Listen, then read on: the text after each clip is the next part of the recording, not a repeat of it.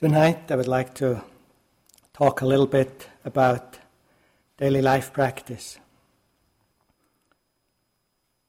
I'd like to talk about the cultivation of a wholesome, cheerful and serene inner attitude in our everyday life.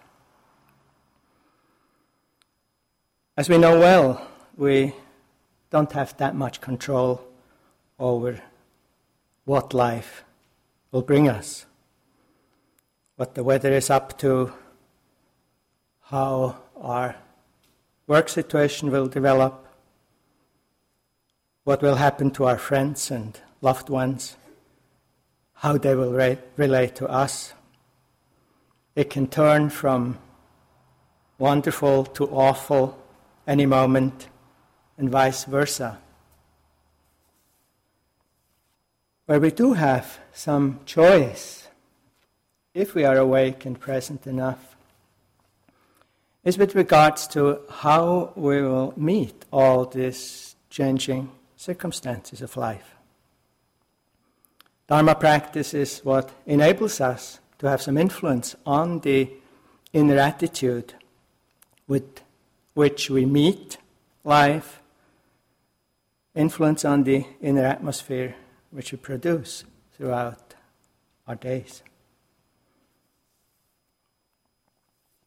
So we may do our regular daily sittings at home, do some mindfulness and perhaps some calming of the mind, and then we did our 30 minutes or whatever, we can take it off, done for today. That's certainly very helpful. Possibly might not be enough. In fact, I'd like to take the risk of making a quite radical statement, here at this retreat. Perhaps what matters most in life has not that much to do with meditation. Maybe it's something much more important than meditation. I've met wonderful, wise and caring people who didn't know anything about meditation. If meditation helps to deepen our wisdom in a down-to-earth, real way, fantastic. If it makes us more compassionate people, wonderful. If not, what is it good for? There's a number of aspects or qualities which do make a difference in our life if we apply them, practice them. And here I would like to talk about 6 of them. They're more than just those 6. Some equally important, but for now, let's look at these ones. Qualities I find relevant for the cultivation of a wholesome and cheerful mind state. The following ones: it's altruistic or compassionate motivation, generosity, it's equanimity, it's wise humor, it's something like non-complexity in terms of our expectations and ideas about things. And gratefulness, appreciation and joy, mudita. First, I would like to look for a moment at an altruistic or compassionate outlook in life. This refers to an inner attitude which increasingly cares for the welfare of others and is a bit less concerned about one's own. Though this is probably not one of the easiest of all spiritual practices, it's one of the most powerful, one of the most effective ones. Altruistic inner attitude makes our heart and our day more open, more wide, or if you turn it around, self-centeredness is the cause for inner narrowness and limitation. An American Zen teacher said, in the self-centered, egocentric mode, we believe to be this little piece of crap around which the entire universe resolves. It's like there seems to be a lack of self-appreciation, and from that, a need to be at the center of things. And in this, we often don't notice that there would have to be 6 billion centers of the universe, just counting the humans on this earth. When we have a cold, when our bus or the tube or the plane is late, when we don't get the job we wanted, when our partner leaves, when the tax bill comes and turns out to be higher than we thought, which it does quite often, then it's not that hard, not half as tragical, not really so irritating if we keep things in perspective, if we can see it in relation to the rest of humanity. Like, while we may suffer from a hay fever or some other allergy, 6 people, usually children, die per minute because they don't have access to clean water. While our bus is 9 minutes late or we're stuck in a traffic jam, innumerable people in this world don't have access to transportation at all. So if we remember that wider picture, the 9 minutes aren't really so much of a problem. When our attention increasingly turns to others, our own pleasure and pain doesn't matter so much. It becomes a little less important. And in this way we unburden ourselves. We begin to get out of our own way somehow. And this creates inner spaciousness. There's more light, more serenity, more ease. We can learn this attitude. We can practice it. Just like parents who are willing and able to put the welfare of their children above their own more selfish interests, and while doing that realize it makes them quite happy, actually. Perhaps we can train ourselves to see all beings as our children or as our close relatives or family. Shantideva, the 8th century Indian poet and bodhisattva, wrote, "The childish ones are constantly concerned with themselves. The Buddhas at all times care for others. Just look at the difference between them." Speaks for itself. So, an altruistic attitude creates a sense of inner spaciousness, of ease, and also of connectedness. The second quality, generosity, very helpful too. And generosity is not such a difficult practice. But here too, sometimes we're busy and concerned with what we can get out of a situation for ourselves, what we could acquire, buy, gain, own, in terms of more money or materials or furnishings or clothes or pleasures and fun or entertainment or cultural events or books, CDs, videos, DVDs. Or get more in terms of attention, get more affection, get more respect or honor or status, or endless list of things I could want for myself. That can be quite trying and tiresome.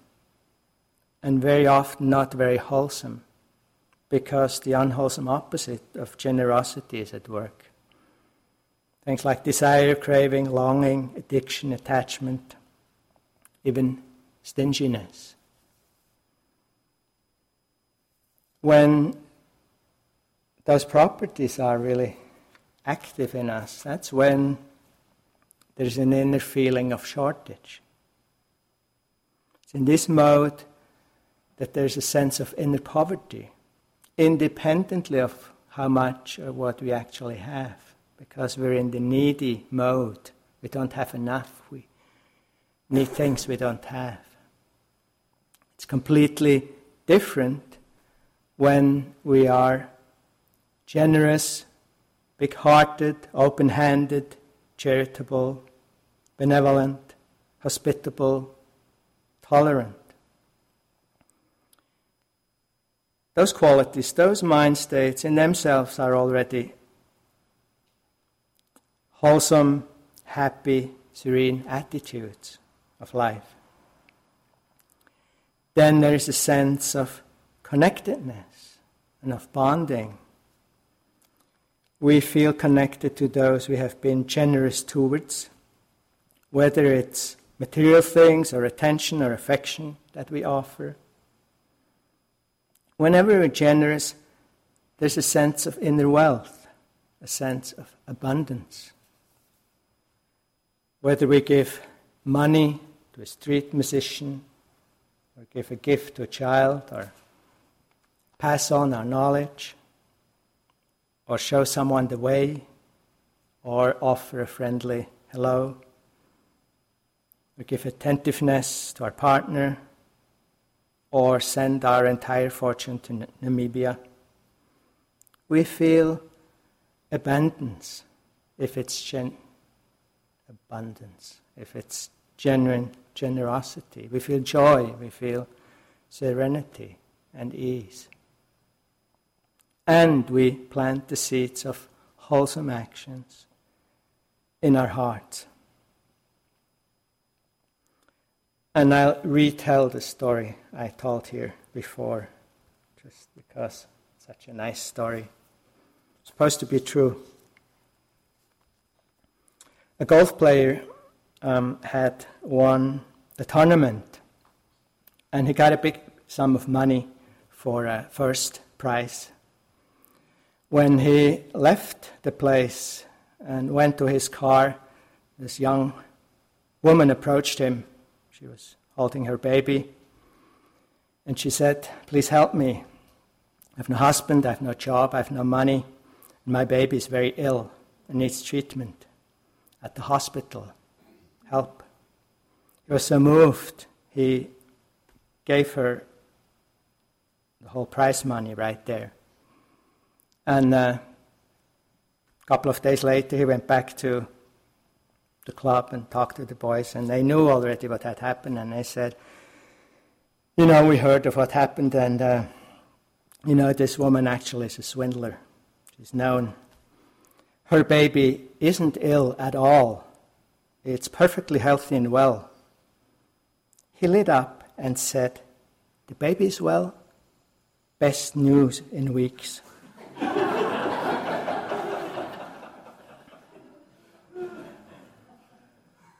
This is kind of a generous heart, isn't it?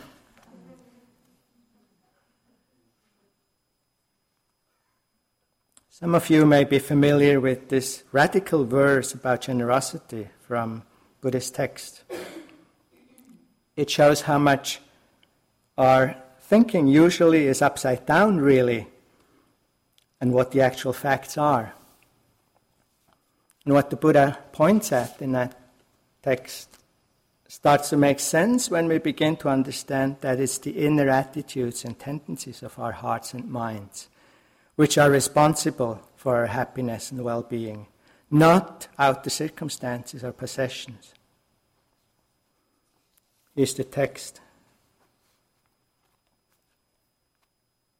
What we give away is ours. What we keep at home is not ours. What we give away is of value. What we keep at home is of no value. What we give away, we don't need to protect. What we keep at home, we need to protect. What we give away causes worry, causes no worry. What we keep at home causes worries. What we give away gives inexhaustible wealth. What we keep at home will be exhausted. What we keep at home leads to negativity. What we give away leads directly to enlightenment. So far the Buddha. And the exact same statement, but much shorter, is on one of the CDs of the pop band Young Radicals. It says, "You get what you give." I think that's cool.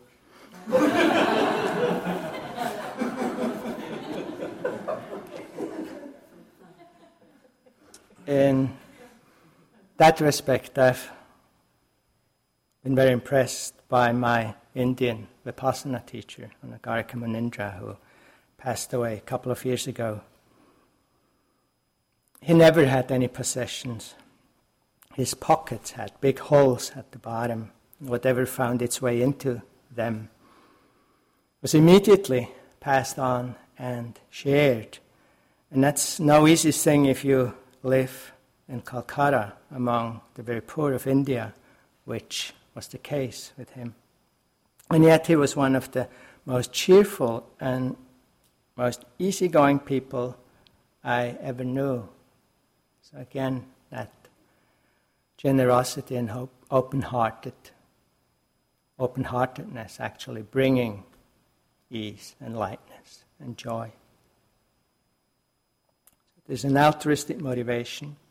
There's generosity. Equanimity helps. So often we're plagued by reactivity. Constant attachment and grasping to what's pleasant is tiresome, even with small things. Constant desiring, craving, expectation for what may be pleasant in the future is tiresome. Constant aversion or irritation or just resistance or anger for what's unpleasant or painful is tiresome. Constant worry and fear of what possibly may be unpleasant or painful in the future is really tiresome. It's bad enough that we have to experience what is unpleasant and painful in life, and we can't avoid that. It'll happen over and over again. It's bad enough that pleasant experience keeps on changing and disappearing, but to react in addition to it with unwholesome, unhelpful feelings, emotions, thoughts, and actions, it's extremely tiresome. It's far away from a wholesome, happy, and serene way of living one's life. And here equanimity really is the ultimate solution. Equanimity is the quality of heart and mind that makes inner freedom possible. The well-known Zen verse perhaps conveys a sense of it. Let the bird fly in the boundless sky of your equanimity. Free the fish in the bottomless ocean of your tolerance. It's really about inner spaciousness. What does this equanimity, this inner balance, consist of? It comes about through accepting and letting go. It's acceptance or letting be of the undesirable, the tiresome, the unpleasant experience and situation. It's unpleasant enough when our colleague at work is unfriendly, when the coffee is cold, when the weather is wet and freezing, when the weather is too hot and damp. When in addition we produce disappointment, anger, and a bad mood, That's really not very helpful. Why do we manage to do this over and over again? Isn't it amazing? It's already unpleasant or painful, and somehow we manage to make it much worse within. Acceptance would be the easiest and most practical solution. We accept, problem solved. Of course, we can lodge a complaint with the waiter if we think that's useful, but to get upset won't help in any case. Letting go.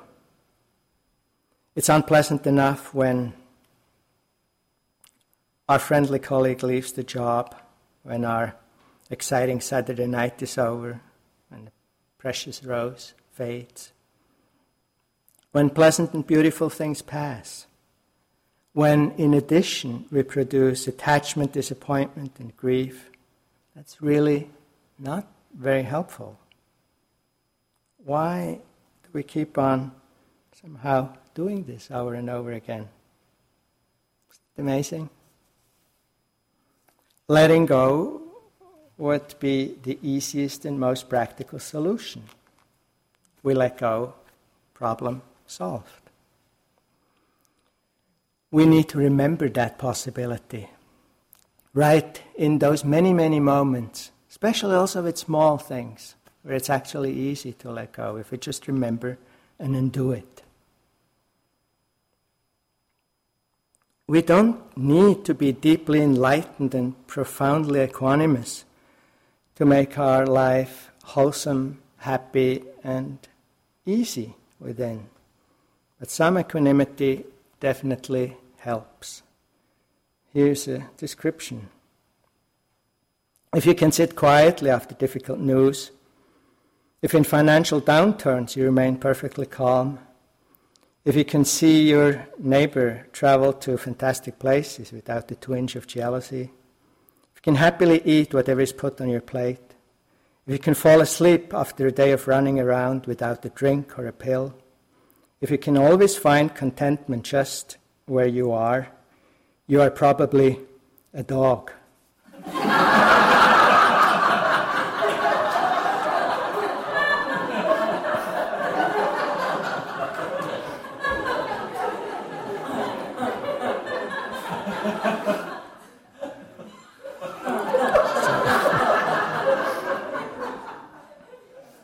Altruistic motivation, generosity, equanimity. Wise humor can help. So often we take ourselves that serious.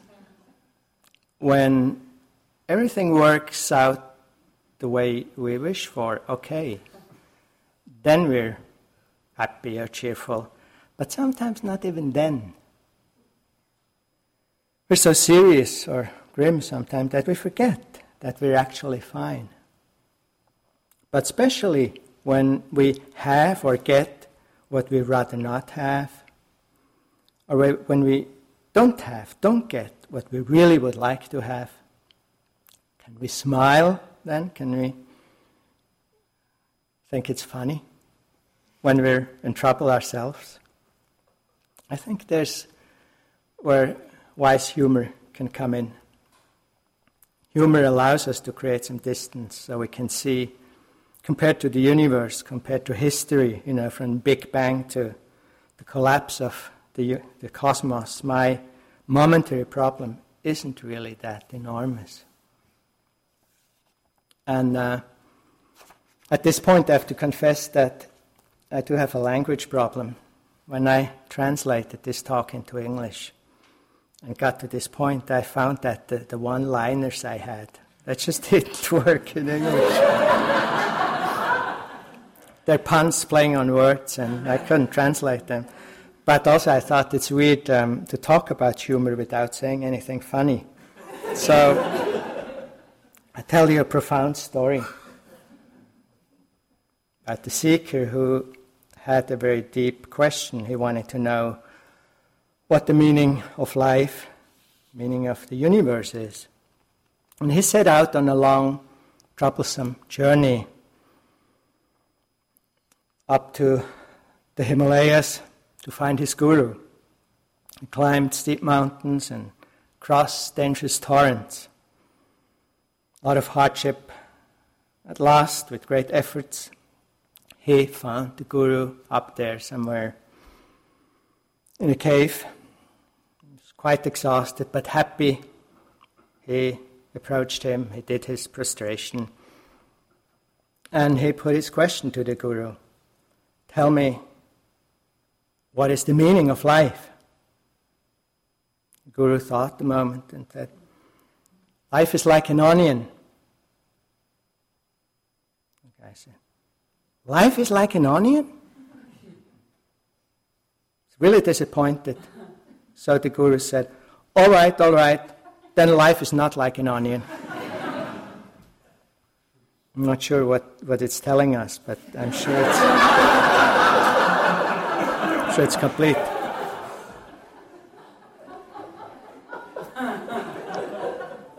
Humor can open and widen our perspective with respect to ourselves, with respect to all of life.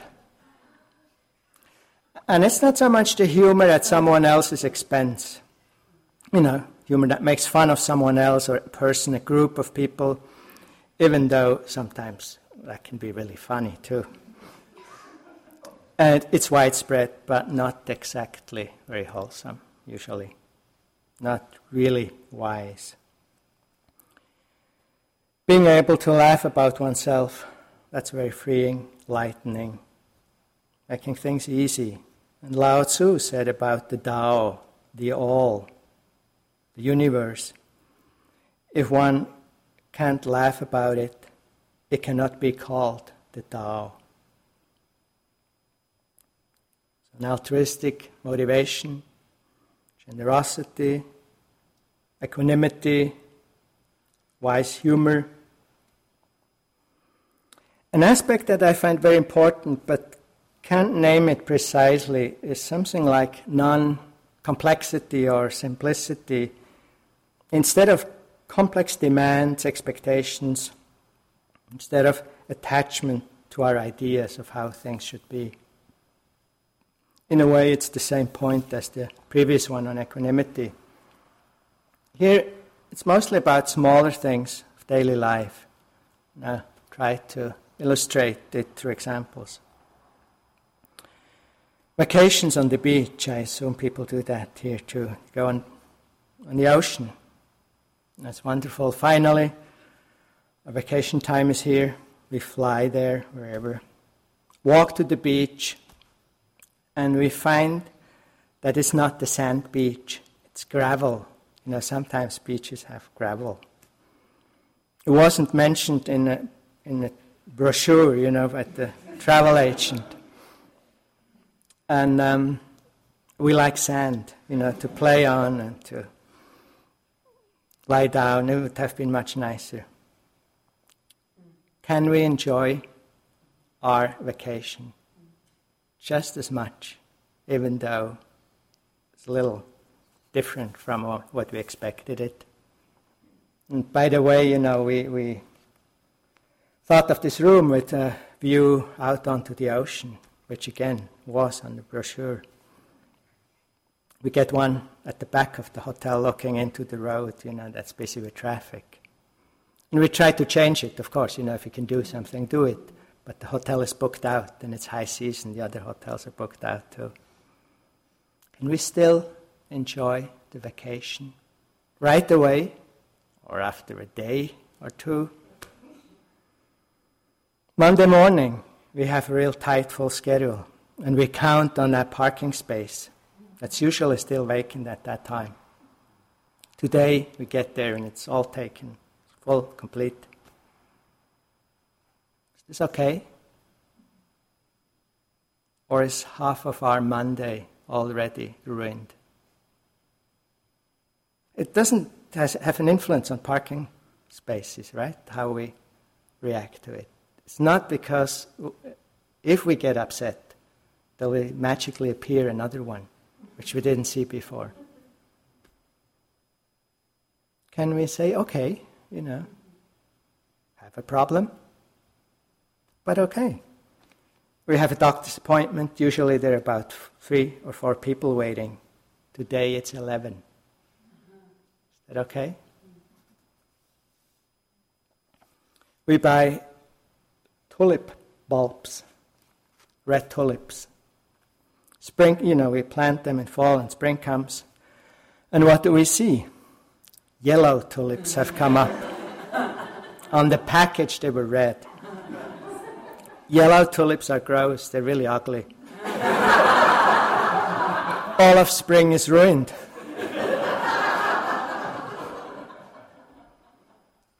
Here's the story of the lawn and the dandelion. A man who took great pride in his lawn found himself with a large crop of dandelions. And in this case, that seems to not be quite okay. He tried every method he knew to get rid of the dandelions. Still, they plagued him on his lawn. Finally, he wrote to the Department of Agriculture. He enumerated all the things he had tried and closed his letter with the question, "What shall I do now?" In due course, the reply came, "Sir, we suggest that you learn to love them." There are plenty of little things in life. We have an idea of how they should be. Sometimes we hardly even notice, that we do that. And we don't need to notice it in all the cases. But as soon as the slightest suffering starts to rise in the mind, that should be a lamp going on. Even if we're completely unmindful and be whatever. When the suffering starts in the mind, it's saying, look, something needs to be attended to be let go of, or to be accepted. And again, it's good to remember, with the difficult, unpleasant things, that's not where we let go. That's what we would like to. That's where we have to accept. Sometimes we think, I have this very unpleasant experience and I'm trying to let go of it and it doesn't work. We need to accept when it's unpleasant and to let go when it's pleasant things that are about to disappear. To do that in whatever situation, with friends, when eating, especially with food, I think there's millions of ideas we have about how things should be. With our roommates, with our meditation teachers, how they should be. Driving in the traffic, to see how long do we hold on to our unfulfilled ideas of how things should be. How quickly can we let go and be at ease again. Accepting, letting go quickly, right away, makes life a lot easier, a lot simpler, and much more enjoyable. Altruistic attitude, generosity, equanimity, wise humor, non-complexity with regard to our ideas and expectations. Last one I want to touch on is gratefulness, appreciation, sympathetic joy. Very helpful too.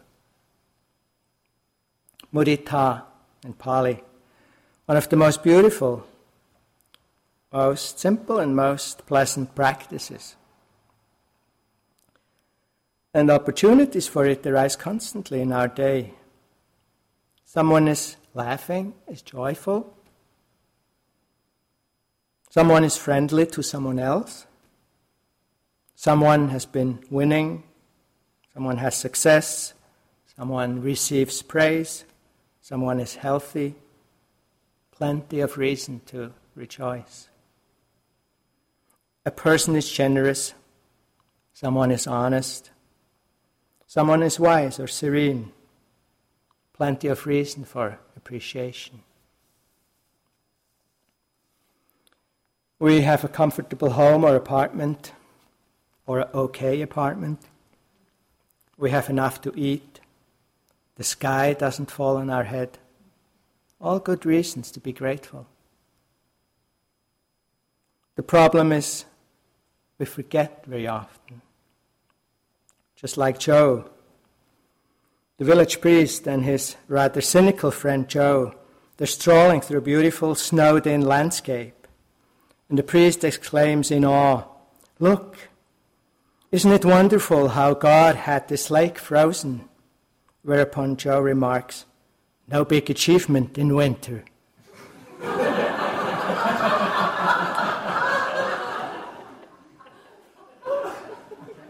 The question is, do we take too many things for granted?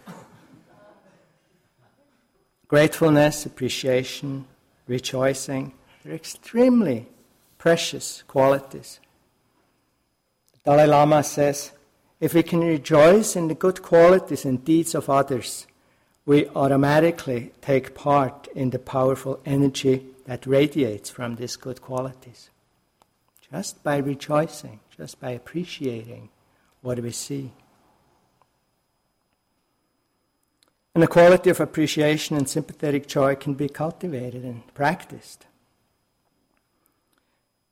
At times it's difficult for us to rejoice in others' happiness, in others' goodness, or even to see it, because we may have quite a lack of genuine respect and appreciation for ourselves, for our own good qualities. Perhaps Judeo-Christian Western cultural conditioning, I don't know. The more we feel worthless at some deep level, the less respect and appreciation we have for ourselves, the more we will be self-centered, and the more difficult it is to appreciate others and qualities in others. While the more appreciation there is, the more we feel connected with life as a whole. And that's why it's so important to work with self-appreciation. So much more uplifting than always judging ourselves. Rumi says, when you go to a garden, do you look at thorns or at flowers? Spend more time with roses and jasmine. We can begin by reflecting on and then rejoicing in our own good qualities of heart and mind, and then do the same with those of others. We can do it the way we do it in the evenings, around 9:30. And I think it's important each time to be specific, not just to think, oh yeah, there's probably been some good things. To really take a moment to think of our interest in life, in understanding ourselves and each other. To think of the qualities we develop here, like investigation of reality, thinking of our patience and perseverance. It needs to be here. The collectedness we develop, our insights, wisdom, our love, our care, compassion, appreciation, generosity, trust, equanimity. They're fabulous qualities, and we all begin to radiate, to shine them forth. Then we can reflect on our own wholesome and positive deeds and actions. And sometimes it's a good idea to write them down, because we may be able to think of two, and then somehow we run out. To write down things. There's so many things we do. I'll give you a few examples. Just maybe your efforts to care for your children, their education and so forth. Or work you do for your support of your family, supporting our relatives, taking care of our old parents in various ways. Our work that supports others in many ways. Any kind of work, as managers, as therapists, as teachers, as cooks, as bakers, as farmers, as whatever. Even the work we get salary for, if we do it with a good motivation, it's fantastic work and it's a wonderful activity that we can rejoice in. To rejoice in the small or greater gifts we make, giving cake or flowers to someone or contributions of any kind. To rejoice in our ethical integrity, intention not to kill consciously, not to harm beings. Rejoice in our sensibility, clarity in intimate relationships, sensibility in dealing with drugs, with alcohol perhaps, or money or power. Rejoice in not stealing, rejoice in our honesty. There's plenty of reason for respect, for appreciation, for joy. And again, there we could look at the things we don't do quite well. Maybe we go through the list and there's a few things that we think we could have done better. And we have a choice. We can judge ourselves for the few things we didn't do well, or pick all the ones we do okay and really appreciate that. It makes such a difference. And rejoice in the fact of doing a retreat or doing regularly retreats or outside retreats, maybe reading or studying Dharma books out of interest in spiritual growth, maybe being concerned for human rights, or maybe writing letters for amnesty, whatever you do, political initiatives for social justice or for peace. To rejoice in being friendly with our difficult neighbor. Or if that's too difficult, rejoice in being friendly with your friendly neighbor. It's good. Some people are unfriendly with their friendly neighbors, so we're friendly with our friendly neighbor. Maybe we're encouraging others, praising others, make compliments. You can rejoice in that. It's wonderful. It's beautiful. Then we find it easier to do the same with respect to others, appreciating their wholesome, positive deeds and actions. Make this too a regular practice. Becomes quite fun. So reflecting on good inner qualities, then reflecting on good actions. Next we can reflect about our own happiness, or happinesses, our well-being, our success or successes in various ways, various areas, our good fortune, and rejoice in that, appreciate it. And then again do it with others' happiness or happinesses, well-being, successes. Sometimes we're just not used to see it. It's kind of unfamiliar. It's much easier to see the suffering, and in that way compassion actually comes easier because we can recognize suffering and open to it, to see the happinesses. Perhaps we can first rejoice in worldly things, like maybe a good family or a good relationship situation or a good job situation or material ease or the political freedom we have or the health, if you're healthy. Thich Nhat Hanh suggests that if we don't have a toothache, we can rejoice in not having a toothache. There's plenty of reason to rejoice. Then one could perhaps look at something like the Mangala Sutta, a discourse by the Buddha on blessings. It's on what is valuable and beneficial in life. And many of these inner qualities we've seen before are mentioned as special blessings. And then it goes on, the greatest blessings are to be content and grateful, to hear the Dharma at the right time, to deeply understand the noble truths of suffering and its end, to realize liberation. This is the highest blessing. Heart and mind unshaken by worldly states, sorrowless, stainless and secure. This is the highest blessing. Those who live in this way are everywhere unshakable and find well-being everywhere. Theirs is the highest blessing.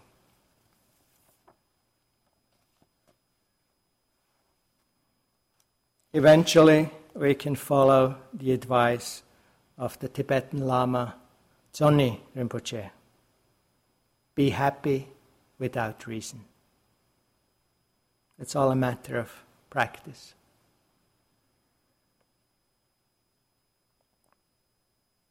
All ways of cultivating a wholesome, happy attitude of ease in our daily life.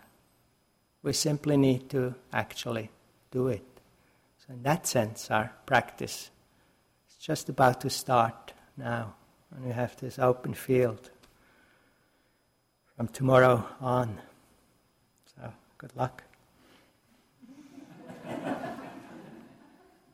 Sit quietly for a moment.